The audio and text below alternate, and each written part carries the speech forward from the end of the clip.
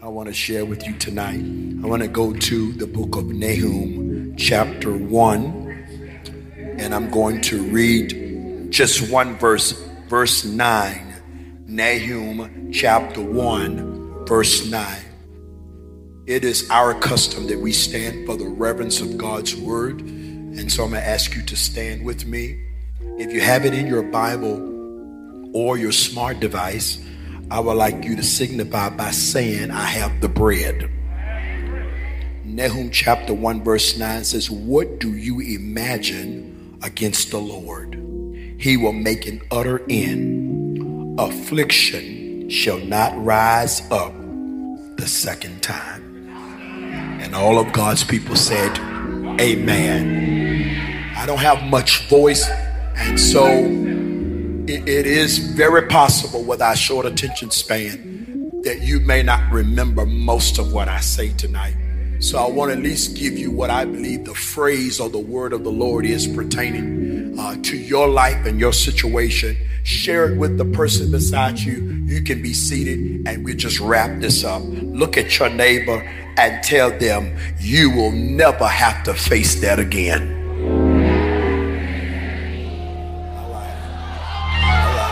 Be seated. Be seated.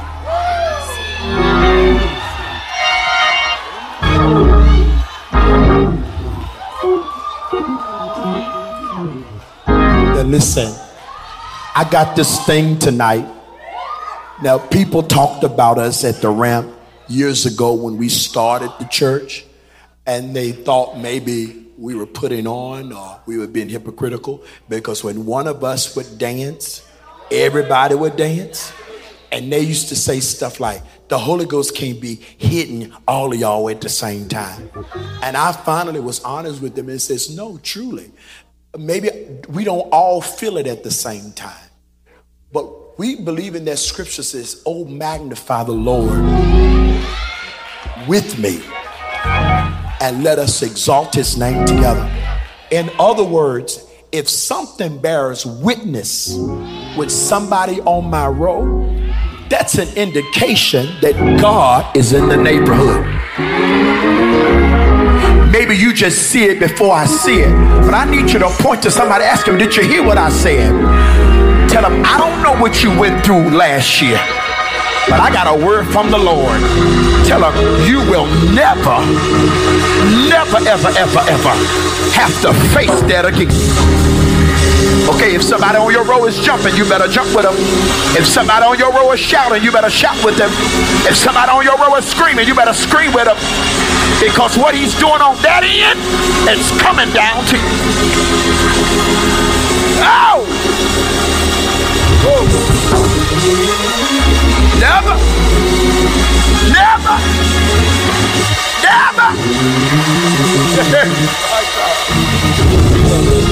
Amen. Amen.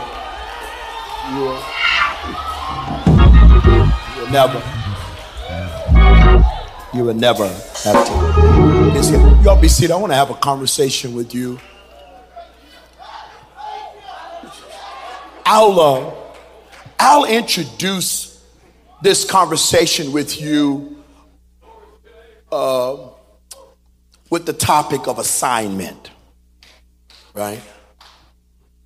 We all have one. Oftentimes we don't have the one that we want, but we all have an assignment. An assignment. You don't get to choose your assignment. You only get to choose whether you surrender to it or not. You know, it's important to know this, that you can be faithful to God. I mean, faithful to God, faithful to the church, faithful in service, and still you don't get to become what you want to be in the kingdom. You know, that's good saying for the military. It's good saying for motivational speakers. But I believe that when we are born, we're born with a God purpose. And many of us are behind schedule because we have failed to come in agreement with God's assignment for our life. Yes. I need you to look at the person beside you and say this. Tell them it's not going to work for you until you come in agreement with it. In 2024, let's normalize surrender. Let's normalize obedience. We don't need to redo the story of Jonah. The story of Jonah is there for our inspiration and our admiration, that we don't have to repeat it. I'm speaking to you in this room that there's a grace of acceleration that's going to happen for some individuals in this room who's willing to obey quickly. Oh, I done lost the church through here. No. I mean, to obey quickly. In other words, you don't have to feel it to do it. Many of us have missed out on God moments because we're waiting for clarity before we obey. Thank you. Somebody talk to me here. We're still waiting for God to explain to us the details. We're still waiting to feel okay with it. But you don't have to agree with God to obey God. As a matter of fact, it doesn't go the direction we want it. In our minds, we want God to make it clear, then we'll obey. But actually, obedience brings clarity. There are moments you got to walk it out even when it doesn't make sense. There are times where you're going to God for a miracle and he puts mud on your face. Scream at somebody, tell them no mud, no miracle. I'm speaking to about 40 of you that went through some embarrassing, humiliating moments on last year. And what you went through looks nothing like what God promised you. Until you can be faithful with questions, my God. Until you can be faithful to God when he's silent, you're not ready for the next. I come to tell somebody in this room, he's about to make sense out of the last 14 months. I'm talking about after you sold, after you turned around, after you served, after you danced, after you gave the special offering, and you haven't seen anything. I come to tell you the only reason why it hasn't happened yet is because it's bigger than what you prayed for. My God, I come to tell you before God take it back, he gonna add more to it. I need to hear those in this room who've had to serve him without understanding him. Yeah, you don't get to choose. You don't get to choose your assignment, because the truth is most of us would not have chosen it for ourselves. Like this office of the prophetic. It's become very popular now to embrace the title prophet. When I was growing up in the classical Pentecostal church, I'm old enough to say I grew up in the classical Pentecostal church. I say classical Pentecostal church, not this new Pentecostal church. Because we who grew up in classical Pentecostal church, we remember what it was not to want to be labeled Pentecostal. We who grew up in classical Pentecostal church, Pentecost or being Pentecostal was more than a praise break. It was a way of living. You could spot us in the store. Y'all call it being churchy now. No, but when we grew up, the saints were quickened.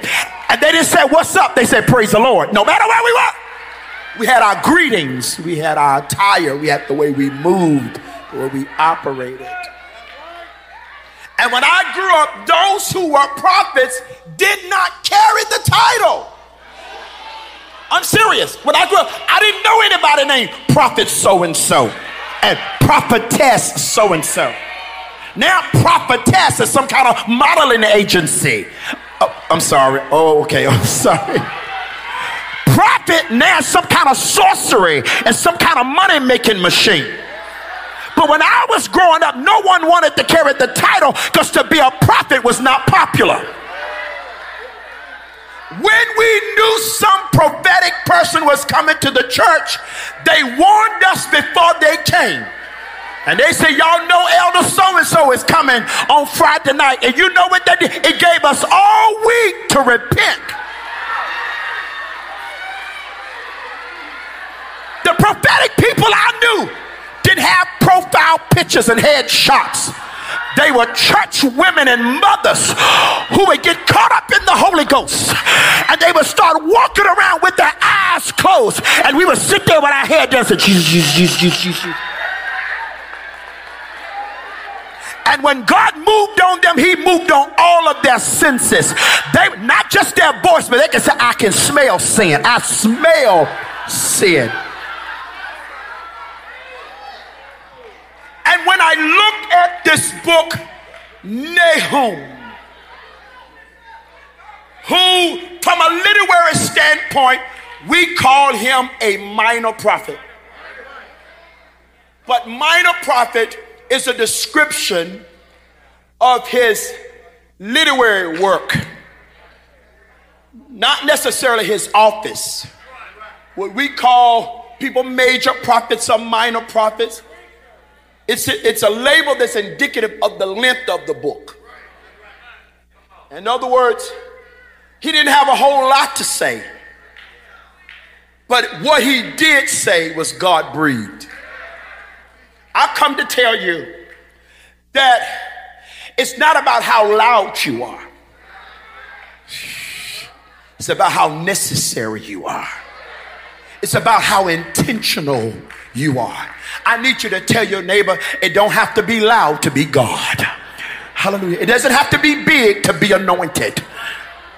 Nahum only got a few chapters. We call him a minor prophet. He may be a minor prophet, but he has a major message. And when this book is introduced to us in verse 1, new translations of the scriptures, new versions, have translated the word masa as message. But from its original context, that word is translated burden. It's not the message of Nahum, it is the burden.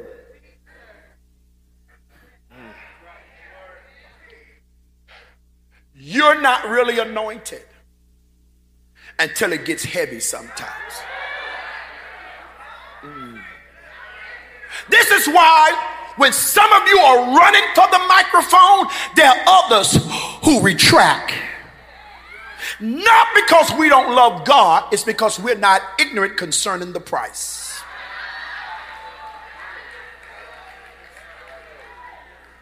We're not ignorant concerning the weight, the responsibility.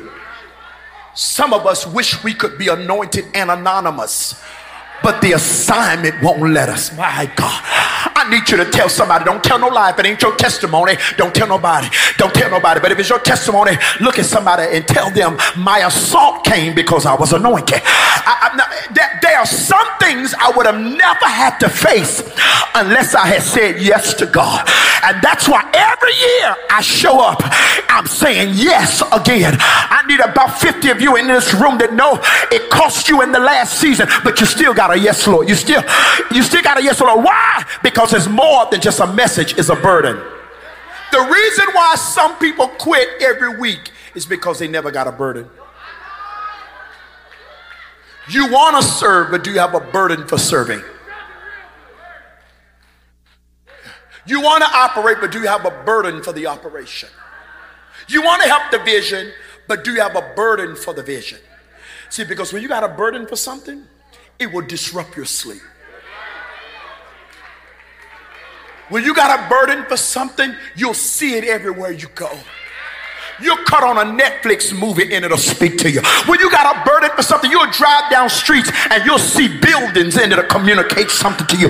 When God put a burden on you, other folk will call you crazy. And they say, why are you still fooling with them Negroes? If I was you, I would have just cut them off. But when God put it in you, it'll make you forgive people who don't even have the capacity to apologize. When God put it in you, you'll say, praise the Lord to folk who you knew sat around and had conversations about you. I need you to scream at somebody, tell them, God did this to me. I'm not that good. I'm not that wonderful. I know the family I came from. The mere fact that I can serve people who try to sabotage my character It's because God gave me a burden. God gave me a burden to keep serving people and helping people who are ungrateful, who don't say thank you, who don't appreciate you, who critique you, who analyze you, who judge you. When they try to kill you with their lies, when you can destroy them with your truth, God put a burden on you, babe.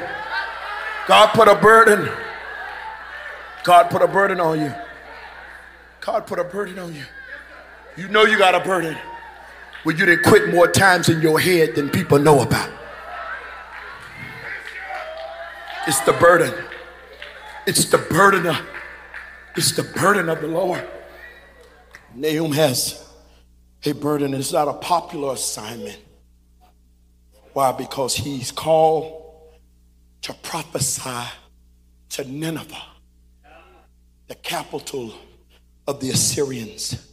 This Nahum from Elkos, an Elkoshite with Hebrew lineage.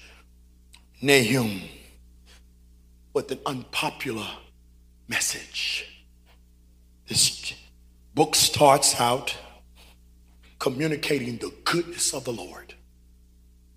Let's first lay a premise before I tell you what God says. He's good. He's a good God. He's a good God. And now we're in an Old Testament text with an Old Testament prophet, but the prophet starts out describing the goodness of God. Many of us, unfortunately, and maybe unintentionally, have tried to make the God of the Old Testament different from the God of the New Testament. We've made the God of the Old Testament some sort of vengeful, murderous, angry God. And we've made the God of the New Testament all love, all compassion, and all mercy. But when I see God in the Old Testament, I see his mercy. Oh, I see his mercy.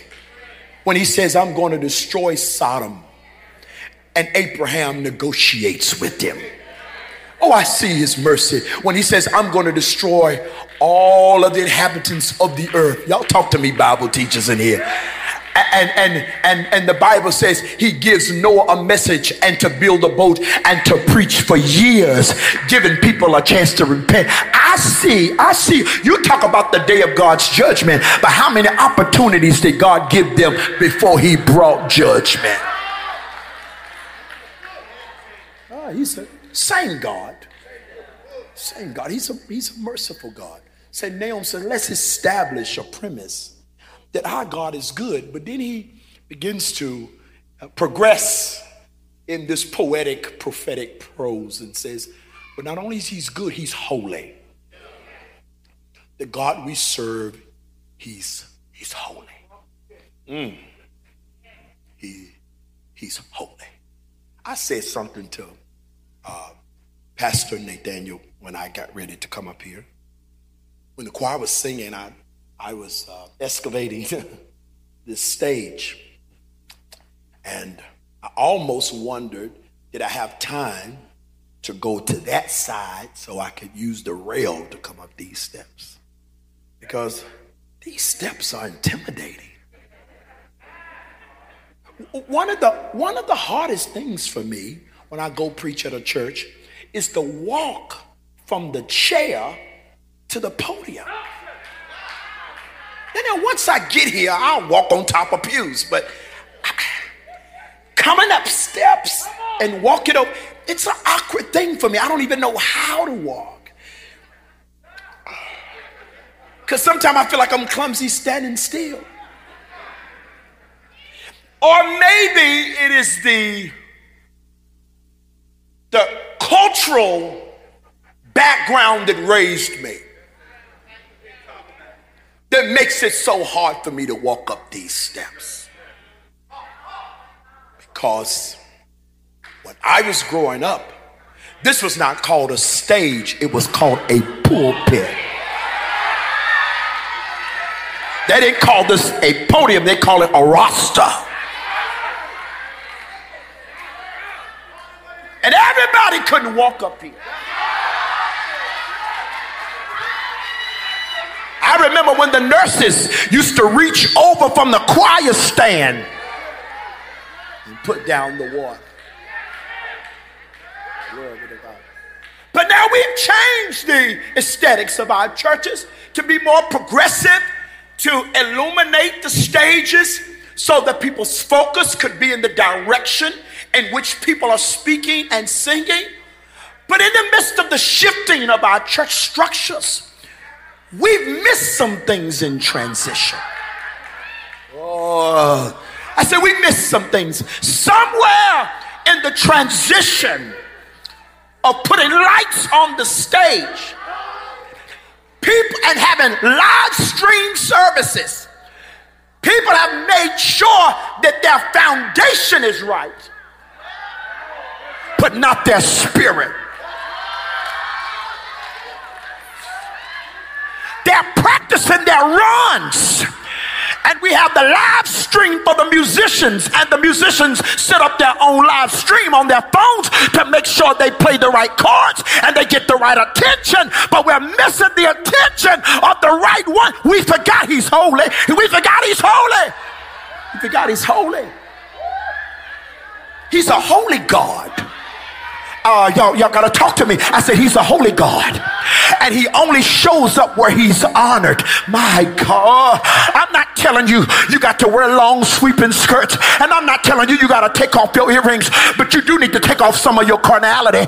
You need to be reminded, hallelujah, you need to be reminded before you play, hallelujah, you got to be reminded before you sing, he's a holy God. Sometimes when we say we want the power of the old church, we start pulling out tamarines. We start pulling out washboards. We start singing the old songs. But I want to tell you, the power of the old church was not the tamarines. It was not the washboards. It was not the sweeping skirts. It was reverence. Yeah, they had sin. Yeah, they had sin. Just like we got sin, but they acted differently about it. Some of us sin and are arrogant. We don't even try to hide it. And when your public standard is low, that means your private standard is in the basement. Scream at somebody, tell him he's still holy. He's still holy. He's still holy. He's still holy. He's still holy. He's still holy. You bring it up. I know y'all ain't gonna say nothing to me. What about her? No. My sins are ever before me. When I step, the sign that you don't want to be corrected is when you bring up other people's names when you're being challenged.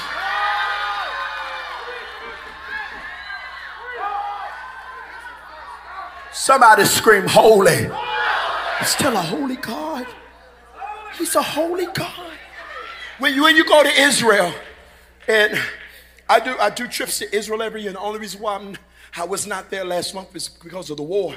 But when you go to Israel, I love to take people and show them and teach Bible classes as I go to the Western Wall. It's not the wall of the temple, but it's the only existing wall that would have been the outer court wall of the last temple, which would have been called Herod's temple. I like to take people to the Sea of Galilee because it's the same water. You know, I like to take people to the Pool of Bethesda, 5 porches. I mean, it's so powerful how those things are still there, and excavations are still unveiling the places of the scripture. But one of the most powerful places, Pastor Green, that I like to take people is to the Southern Temple Steps. The Southern Temple Steps. The Southern Temple Steps would have been the steps that people entered into to go to the outer courts and to enter to worship in the temple. All of the pilgrims would have come from Galilee, Judea, and made their journey into Jerusalem for Passover and Pentecost and come up these very steps, including Yeshua, our Messiah, Jesus Christ. He walked these very steps, and those steps are still there today.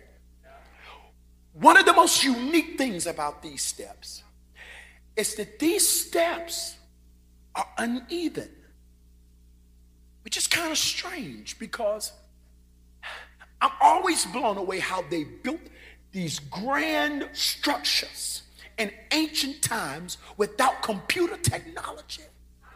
How they moved these huge stones that weigh tons upon tons upon tons without our modern machines. And then when it's time to build these temple steps, these steps are uneven, which to me would have been a more simple assignment.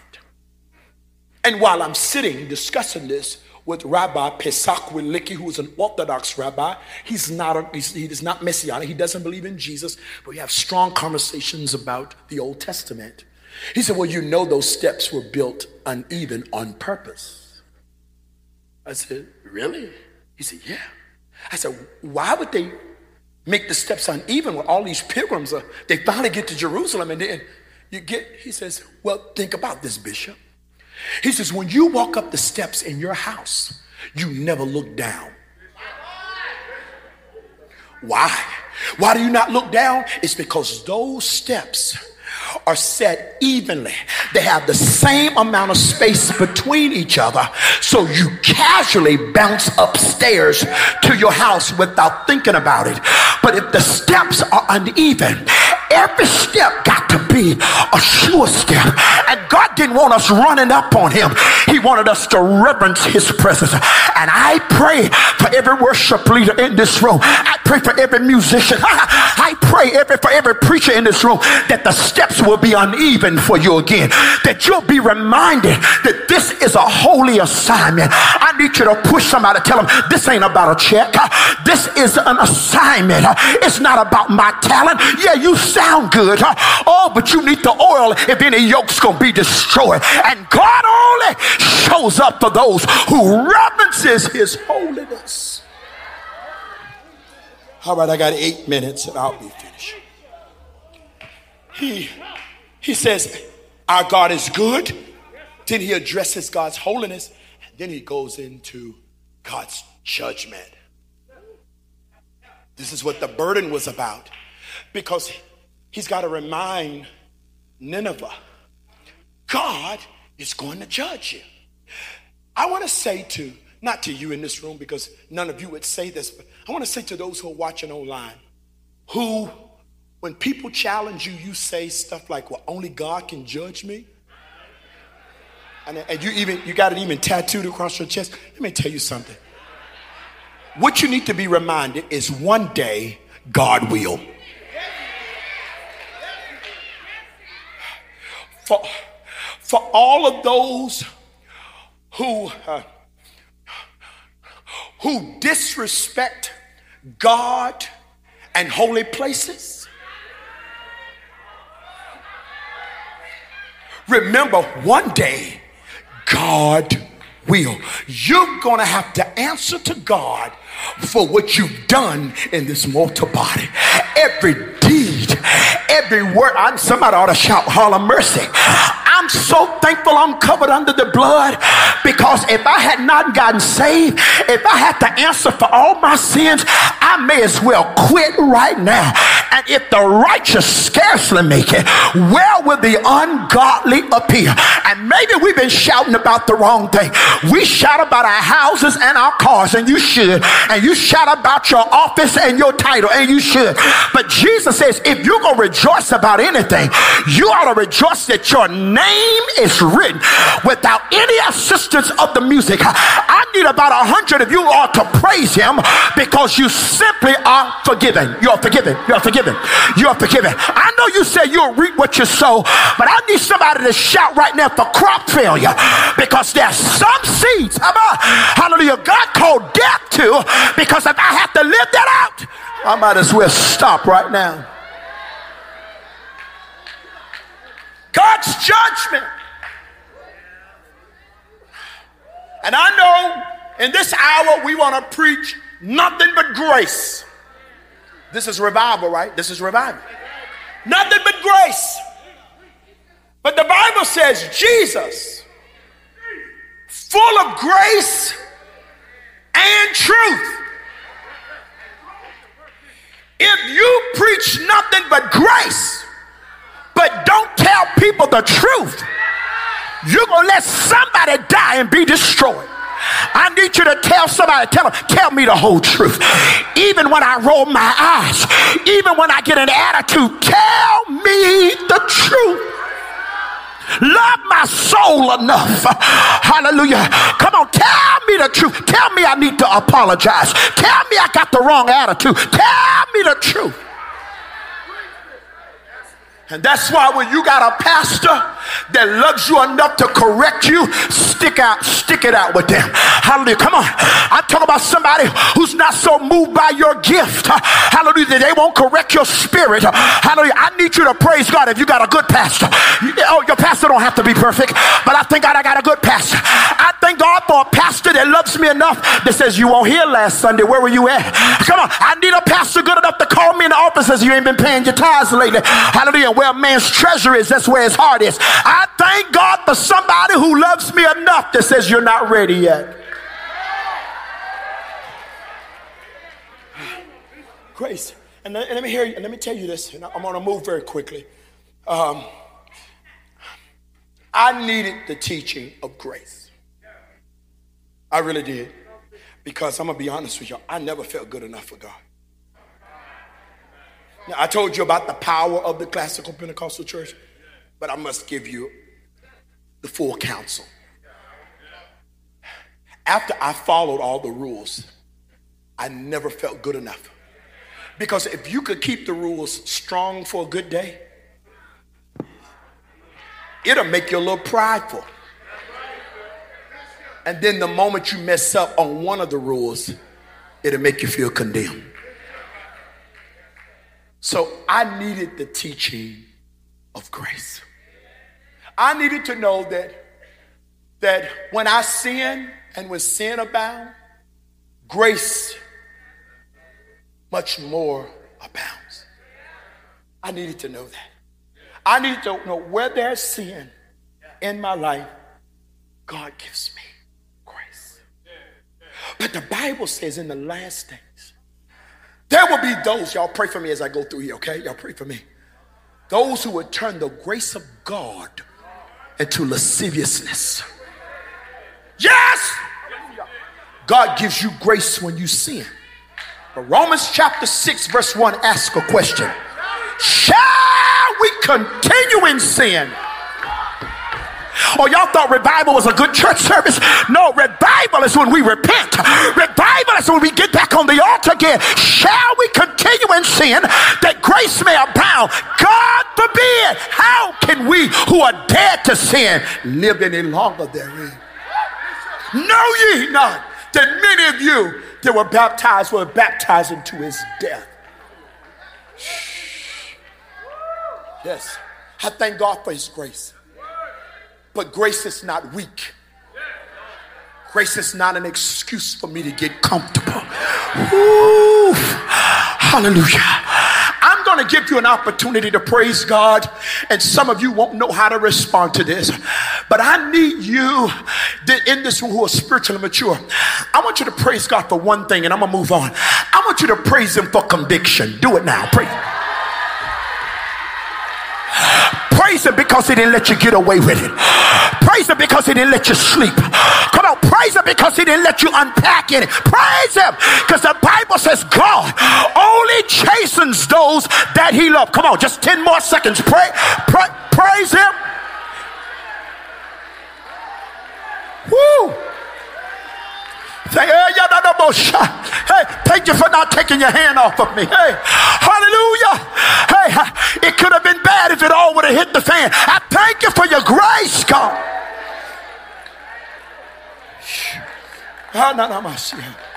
Hey, because what he's saying, the reason why this word is so strong against Nineveh, two reasons.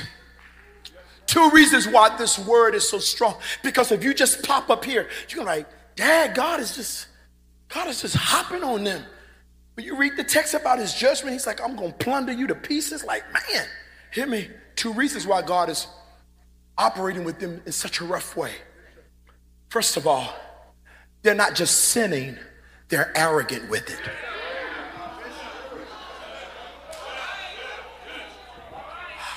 I need you to look at your neighbor. Tell your neighbor, don't get prideful. Don't ever get above apologizing. Don't ever get above considering maybe you're wrong. Come on, never get to the point that you are sinning and prideful. What you went through on last year, you will never, ever have to face it again. I heard the Lord speak in Exodus. He said, for the Egyptians you see today, you will see no more forever. Push your neighbor and said, oh neighbor, I went through it and I got the proof. Tell him I cried over it and I got the evidence, but I'll never, y'all finish it. I'll never have to face it again. There's about 32 of you in here. You had a scare with your health. Somebody had cancer, but I come to tell you, it ain't coming back. You will never have to face it again. I cried over it and I suffered through it. And I heard the epistle declare that after you suffered a while, he said, I'll establish you and I'll perfect you. I need about 10 of you to just run up here and touch the altar and say, chapter closed. Chapter closed. This is not the end of my story. It's just the end of a chapter. I feel in my spirit something is shifting. I heard Paul say it. I got a feeling.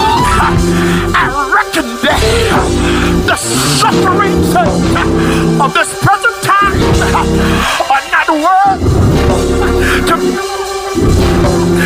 be compared to the glory that shall be revealed. Push 3 people and tell them, glory is coming. Glory is coming. They saw you suffer. Now they're going to watch you reign. They saw you cry. Now they're going to see you reap. Glory. Glory is coming. I endured the Babylonians and they afflicted me. I endured the Persians and they afflicted me. I endured the Assyrians and they afflicted me. But now I feel a shift. Many of the afflictions of the righteous, but the Lord, I said, but the Lord, he will deliver. Lay hands on somebody and tell them deliverance is coming. Let me tell you something. Many of you feel that where you are now is where you will always be. But I got to tell you something. Tell you something about the devil. The devil is a liar. Where I am is about to shift. Something is about to change. Pull on somebody. Tell them, I'm going back to God. Stay here if you want to. I'm going back to God. I want to be on the right side. I want to be in my assignment. I'm going back. Because he made me a promise that 1,000 shall fall at that side. 10,000 at the right hand. But it will not come nigh me. Scream at somebody and tell them it's coming to my house.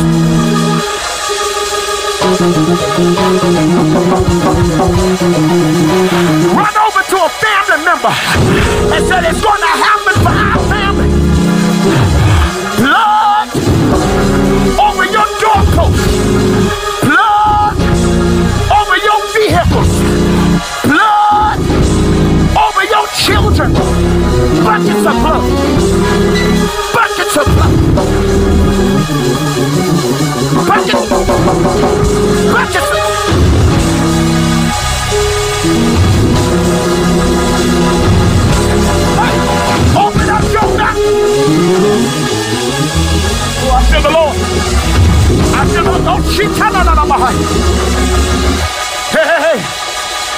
tell people your business.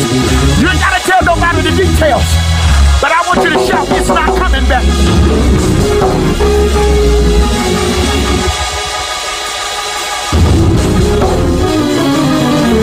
It's not coming back. It's not coming back. You will never, hallelujah. You will never almost shy. Oh, listen. I don't have my voice to hear me. I want Isha. I can't get to everybody. It's about several of you. I want to get in your face and tell you this. I need somebody in this room to help me. Give somebody beside you eye contact. Give them eye contact. I want you to look at them. Tell them you'll never have to face that again. Tell them whatever made you cry is about to turn around and bless your life. You thought it was going to break you. You served through it. You praised through it. You were helping other people through it. And they had no idea how hard it was. I've come to tell you, to have to serve under your depression. You have to serve in the midst of your anxiety. You'll never have to face it. The Bible says man shall not live by bread alone, but every word that proceedeth out of the mouth of God. I pray that you are blessed by the message today. And if you want to continue to get more inspirational, motivational, and even more gospel messages, I encourage you to follow our YouTube channel or subscribe to our podcast. And today we want to give you an opportunity to partner what we're doing domestically here at our local church and what we're doing all over the world. There are ways to give. And remember, when you sow, that seed may leave your hand, but it'll never leave your life.